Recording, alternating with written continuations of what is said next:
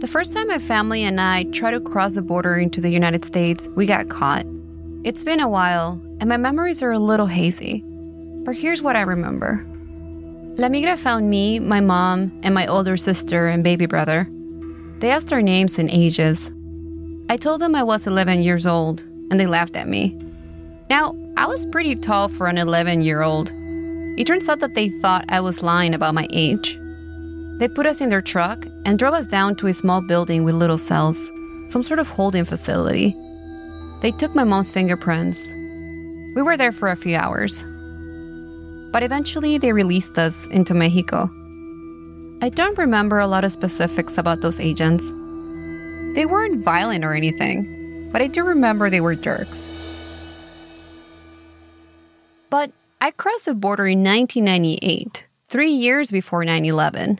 For people who crossed the border after, things were really different. After the attacks, CBP hired thousands of new agents, really quickly. But they didn't do a good job of screening the applicants. In some cases, CBP actually hired cartel members. But those cartel members, they weren't the only ones who had no business getting a gun and badge. In the mid-2000s, a CBP agent was arrested almost every single day for misconduct or criminal conduct. That's 5 times more than any other law enforcement agency in the country. Those were the same people who were sent to the border with minimal oversight and told to protect their country from immigrants.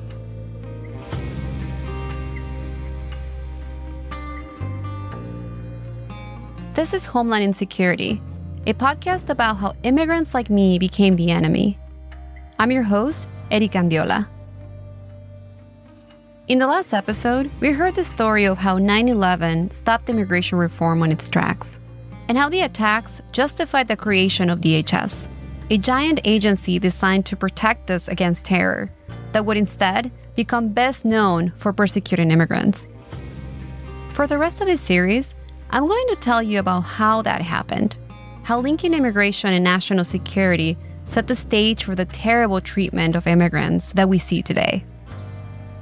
In this episode, we're going to tell you the story of an agency that grew too fast after 9/11 and the consequences that this hiring boom had for immigrants.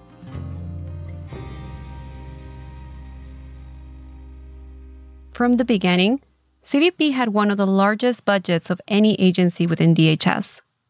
Over the years, it received more than 20% of the department's total funding. And its top priority was using that money to, quote, secure the border against terrorists and their weapons. As we talked about in the last episode, the Bush administration thought of the border as a major security problem after 9/11. There were just a lot of places no one was watching. Along the northern border with Canada, 4,000 miles long, half of all official border crossings before 9/11 were left unmanned and unguarded overnight. This is Garrett Graff. He's a journalist who writes about national security. Before 9/11, Border Patrol was a pretty small agency. There were just over 9,000 agents patrolling 8,000 miles of border. For comparison, the New York Police Department has 36,000 officers. That is not a secure border. And that was sort of the thing that people woke up to in the wake of 9/11 was that needed to change. You'll remember that none of the 9/11 hijackers came to the U.S. illegally. They all had visas and arrived at airports. But after the attacks, there was suddenly a fear that terrorists might sneak across the border, or that they might try to bring a bomb. Al-Qaeda had actually tried that once before. An Al-Qaeda operative in 1999 who was stopped in Washington state on his way to what we now understand was blow up LAX, the Los Angeles airport, as part of what was then known as the Millennium Plot. So, it wasn't totally crazy to think that a terrorist group might try that again. I mean, this was known to Al-Qaeda that this is a vulnerability. This is Robert Bonner again. We met him in the last episode. He was the first commissioner of the new CBP. I mean, usually when the Mexican coyotes, The human smuggling organizations that are based in Mexico, they usually were bringing 50 people at a time across their border. They knew how to evade the Border Patrol. So it was a national security vulnerability, both the Mexican and Canadian border between the ports of entry. I should say, there's absolutely no evidence any terrorist has ever snuck into the country this way. There's actually good reason to believe that Mexican cartels actively try not to work with terrorists. They don't want the extra attention. But to Bonner, the threat of someone sneaking across the border was a reason for all kinds of new security measures. Mainly, new surveillance technology and a whole lot of new Border Patrol agents. Because if Al-Qaeda believes that there's a good chance that its terrorist operatives are going to be apprehended, it will not exploit that vulnerability. At the time, around 1 million people per year were picked up crossing the border illegally. But almost all of them were coming through the southern border. And so that's where CBP focused most of its attention. Now, it's true, most people that are going to be illegally trying to enter our house, our country, are economic migrants. They were then, they still are. But we needed to improve our chances of apprehending. Bonner asked President Bush to approve hiring over 10,000 agents, effectively doubling the size of the Border Patrol. It was a decision that would have lasting consequences. CBP was about to become the largest federal law enforcement agency in the country, almost twice the size of the FBI. Bonner wanted to step up slowly over a number of years. He was worried that hiring too quickly would lead to major problems. But the White House was in a hurry. They asked him to do it in just 2 years. I think a compromise was reached, if I remember, in about 4 years. So we were going to add roughly 2,500 new Border Patrol agents a year on the base of the Border Patrol. Huge challenge. But finding the money was not a challenge. In the years following 9/11, any bill with terrorism in the name was pretty sure to pass. Bonner's plan to hire more agents ended up in a bill called the Intelligence Reform and Terrorism Prevention Act of 2004. It called for CBP to hire at least 2,000 agents a year between 2006 and 2010. President Bush signed it in December 2004. We have strengthened the security of our nation's borders and ports of entry and transportation systems. The bill I signed today continues the essential reorganization of our government. The bill put resources behind Bonner's plan to secure the border from terrorist threats. Lots and lots of resources. Enough to build a small army. But Garrett Graff wonders if an army is actually what we needed. We have probably actually over-invested in border security for the threat that we actually face. And I place an emphasis on the threat because when you begin to break down the rhetoric around border security, so much of it is couched in national security implications, terrorist implications. And when you get right down to it, sort of most of it actually ends up being about illegal immigration. And that is not the way that these expenses were justified at the time, but it's the way that they have ended up being spent. Basically, money to fight terrorism and to protect American people really ended up being spent on immigration enforcement. Looking back at all this now, it seems crazy to me that the U.S. put so many resources towards defending against an imaginary threat, immigrants. But this year, COVID-19, the biggest crisis the modern world has ever seen, has revealed a disturbing truth. The enormous inefficient system, one that was allegedly built to protect us, was pointed in the wrong direction. Instead, we have DHS and all of its oversized agencies, including CBP. Customs and Border Protection is the largest law enforcement agency in the country. We spend more money on it than the budgets of the FBI, ATF, Secret Service, U.S. Marshals, DEA, and the NYPD combined. That money pays for an army of agents and technology fit for a war that's waged not against terrorism, not against legitimate threats like the coronavirus. Instead, we fought a war against immigrants. I think the challenge that the Border Patrol faces is that after 9/11, we went out and recruited Rambo when what we mostly turn out to have needed along the southern border specifically is Mother Teresa. Becoming the largest law enforcement agency was a bad start. But just as Bonner feared, CBP was also about to become the most corrupt.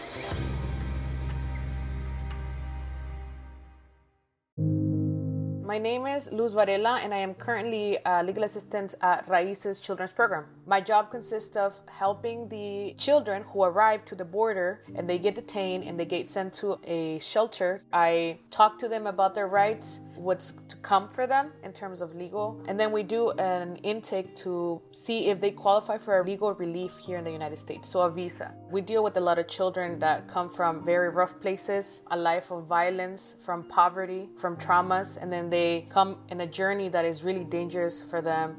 And so when they arrive, they have no trust for us. But once we are able to build that trust with them and that relationship, it becomes so fulfilling to us and very important to them to have someone that they can trust. We want to help people that want a better life, and that's the only thing that we care about. The best way to support this work is to donate to Raíces. Visit homelandandsecuritypodcast.com. It's common knowledge in law enforcement that hiring too fast leads to bad things.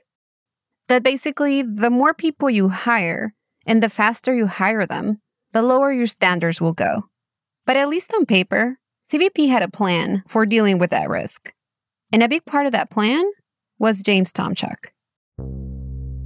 I'm James Tomchuk, the former Assistant Commissioner of Internal Affairs at U.S. Customs and Border Protection. Internal Affairs is usually the department that investigates things like corruption and misconduct. Tomchuk joined CBP right at the beginning of the hiring surge in 2006. He came in with an impressive resume. He had spent more than 30 years in law enforcement, first as a cop, then as a Secret Service agent. But Tomchuk realized pretty quickly he had signed up for a nearly impossible job. When he arrived, his office had fewer than 10 investigators to keep an agency of almost 30,000 people in line. Not only that, Tomchuk didn't actually have the authority to investigate criminal conduct by agents. Because of how CBP was set up under DHS, he had to rely on other departments for that. And those departments had other priorities, which was a problem, because pretty early on, Tomchuk realized there was a lot of criminal behavior to investigate. Nothing I had seen or experienced in law enforcement compared to the integrity problems existing within the ranks of CBP.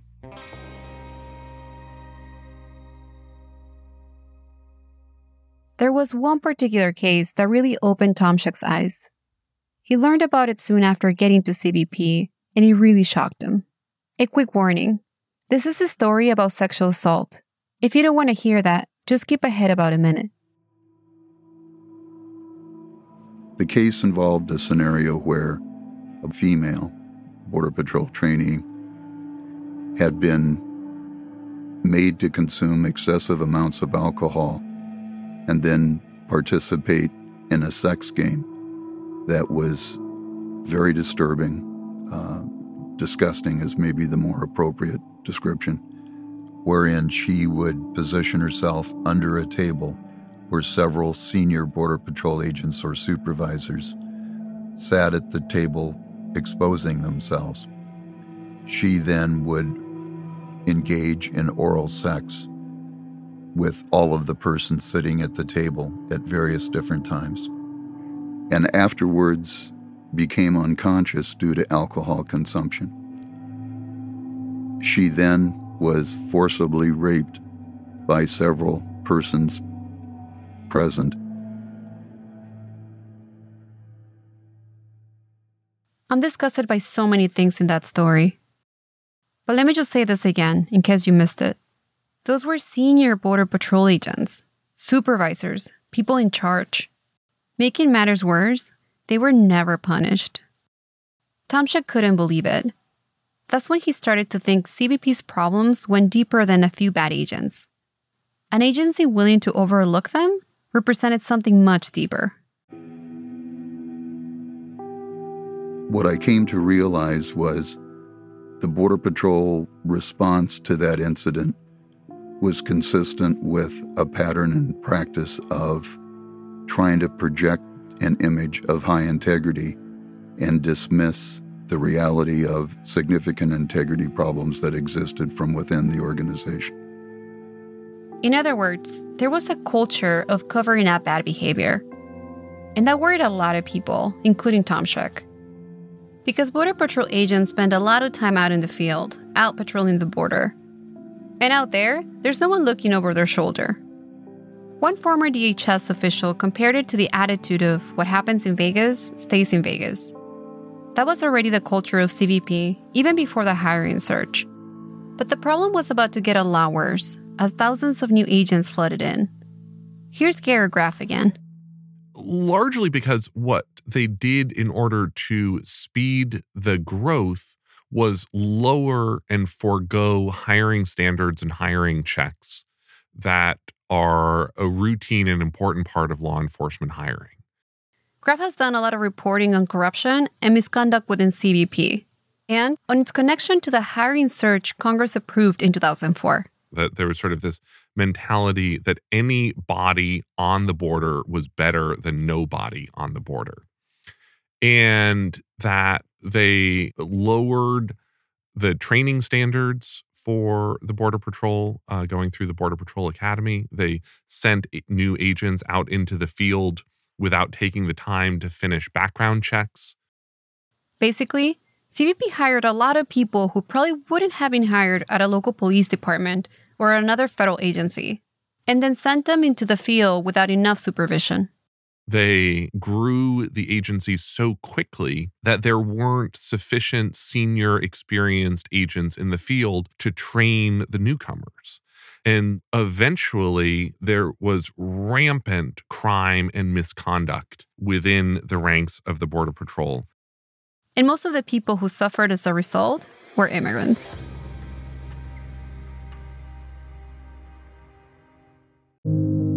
My name is Sarah Valdez. I'm the co-director of the children's program at Raíces.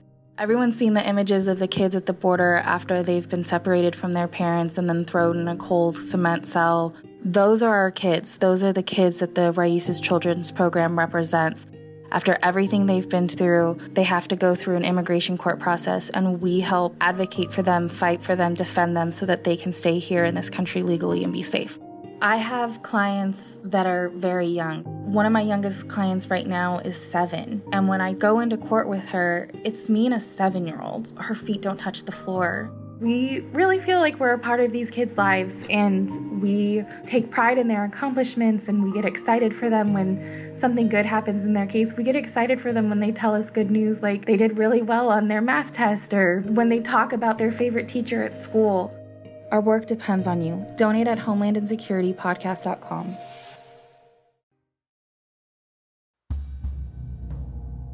Esteban Manzanares joined CBP in 2008 in the middle of the hiring surge. Before joining Border Patrol, Manzanares has served with the U.S. Army in Afghanistan. He'd also been a jail guard. Graff reported on him for Political magazine. He, in many ways, came to, for me, epitomize and personify these people who should have never been given a badge and a gun by the U.S. government and let loose to terrify the very people that they were supposed to be helping. Manzanares passed a background check, despite some warning signs. He got assigned to a Border Patrol station in Texas. And for his first 6 years with the agency, Manzanares didn't raise any major red flags. There were a few complaints against him, but there were so many complaints across CBP at the time that his weren't even investigated. This next story involves sexual violence. If you don't want to hear it, skip ahead a few minutes.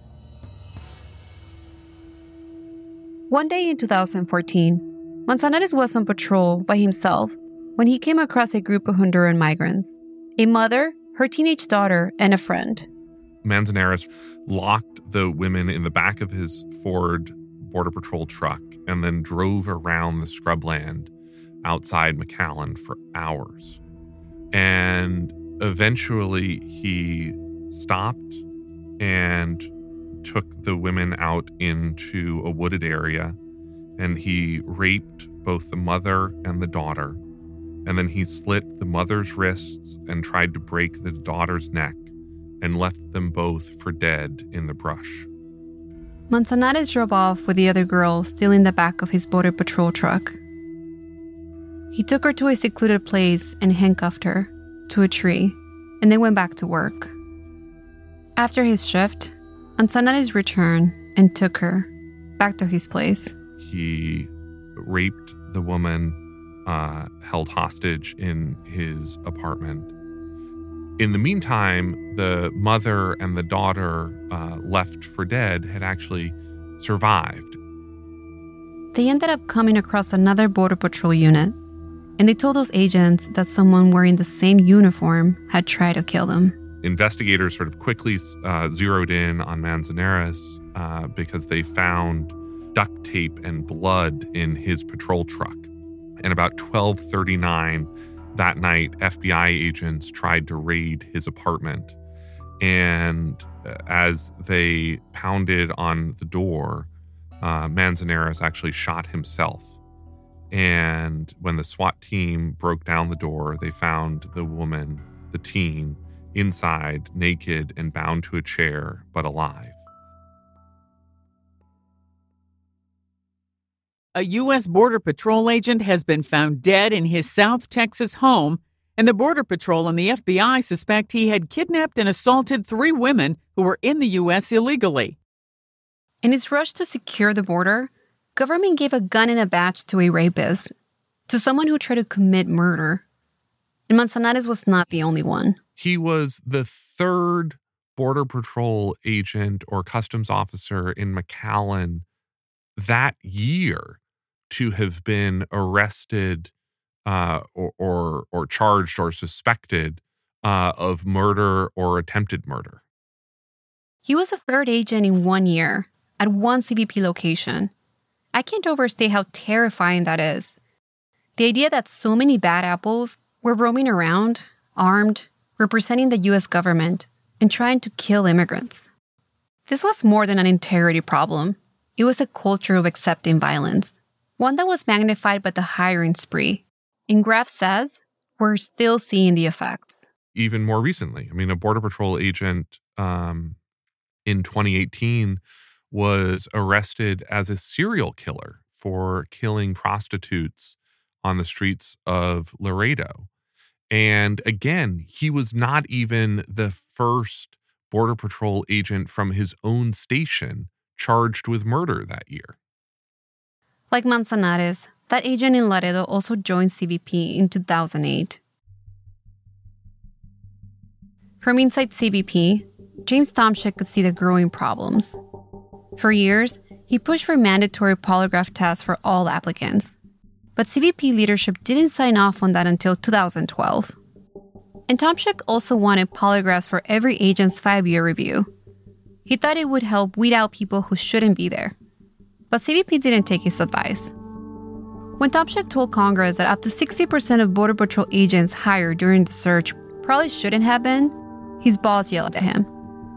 Over time, he got more and more frustrated with a culture of sweeping things under the rug, covering up bad behavior. The last straw came when Tomczyk's boss asked him to redefine the term corruption in order to help make the numbers look better for CBP. He refused, and instead went to the FBI as a whistleblower. It was the beginning of the end of his career. In 2014, he was reassigned from internal affairs to a job within Border Patrol. To a position that did not exist until 2 days before I was assigned to it, identified as the Director of National Programs. Tomczyk could read between the lines. It was an attempt to get him out of the way. Instead, he resigned. But the message it sent was clear. At CBP, if you want to keep your job, keep your mouth shut. If you think about it, there's kind of a dark irony to the hiring search. People like Robert Bonner thought putting more agents on the border would make us safer. It would protect us from terrorists. But I would argue it actually made us less safe. And I'm not the only one. Apparently, the former head of the FBI's criminal division, Ronald Hosko, agrees with me. Garrett Graff talked to him about the hiring search. Hosko oversaw all criminal investigations that the FBI did nationwide. And he said to me this sort of stunning statement that he considered the top threat that he faced in that role as the corruption and misconduct within CBP. The guy responsible for investigating street gangs and organized crime and kidnappings, he thought CBP was his biggest problem. And he remembers going to this one meeting at CBP where they were discussing what they sort of euphemistically called CBP's integrity problems. And he stood there as CBP officials batted around numbers about sort of how much of their force shouldn't be part of CBP. I mean, basically how many bad apples they had. And they were sort of batting around numbers at as high as 20%, 1 out of every 5 CBP employees. You know, he was saying, like, look, let's say that number is off by, a factor of 2. Let's say it's only 10%. Let's say it's only 5%. When you're talking about a force of 45,000 gun-carrying federal agents and officers, even 5 or 10% of your force being bad apples, that should be a 5-alarm fire. And here's the thing, not much has changed. Most of the agents brought on during the hiring search, they're still there. They're still out on the border, targeting immigrants, people just like me. When I look back and try to figure out how immigrants became the enemy, it's hard not to focus on the CBP hiring spree. On a time when DHS lowered its standards and embraced a new culture of corruption and violence. On the next episode, after 9/11, Congress approved holding more immigrants in detention on the theory that there might be terrorists hiding in plain sight. This practice of catch and release has been the government's policy for decades. It is an unwise policy, and we're going to end it. To help end catch and release, we need to increase the capacity in our detention facilities. Private prison companies jumped at the opportunity and began building massive detention facilities all over the country. That's next time on Homeland Insecurity. Homeland Insecurity is produced by Alexandra Garreton and executive produced by Jonathan Ryan and Brian Carmel for Raíces. Special thanks to Stephanie May Joyce. And I'm your host, Eric Andiola.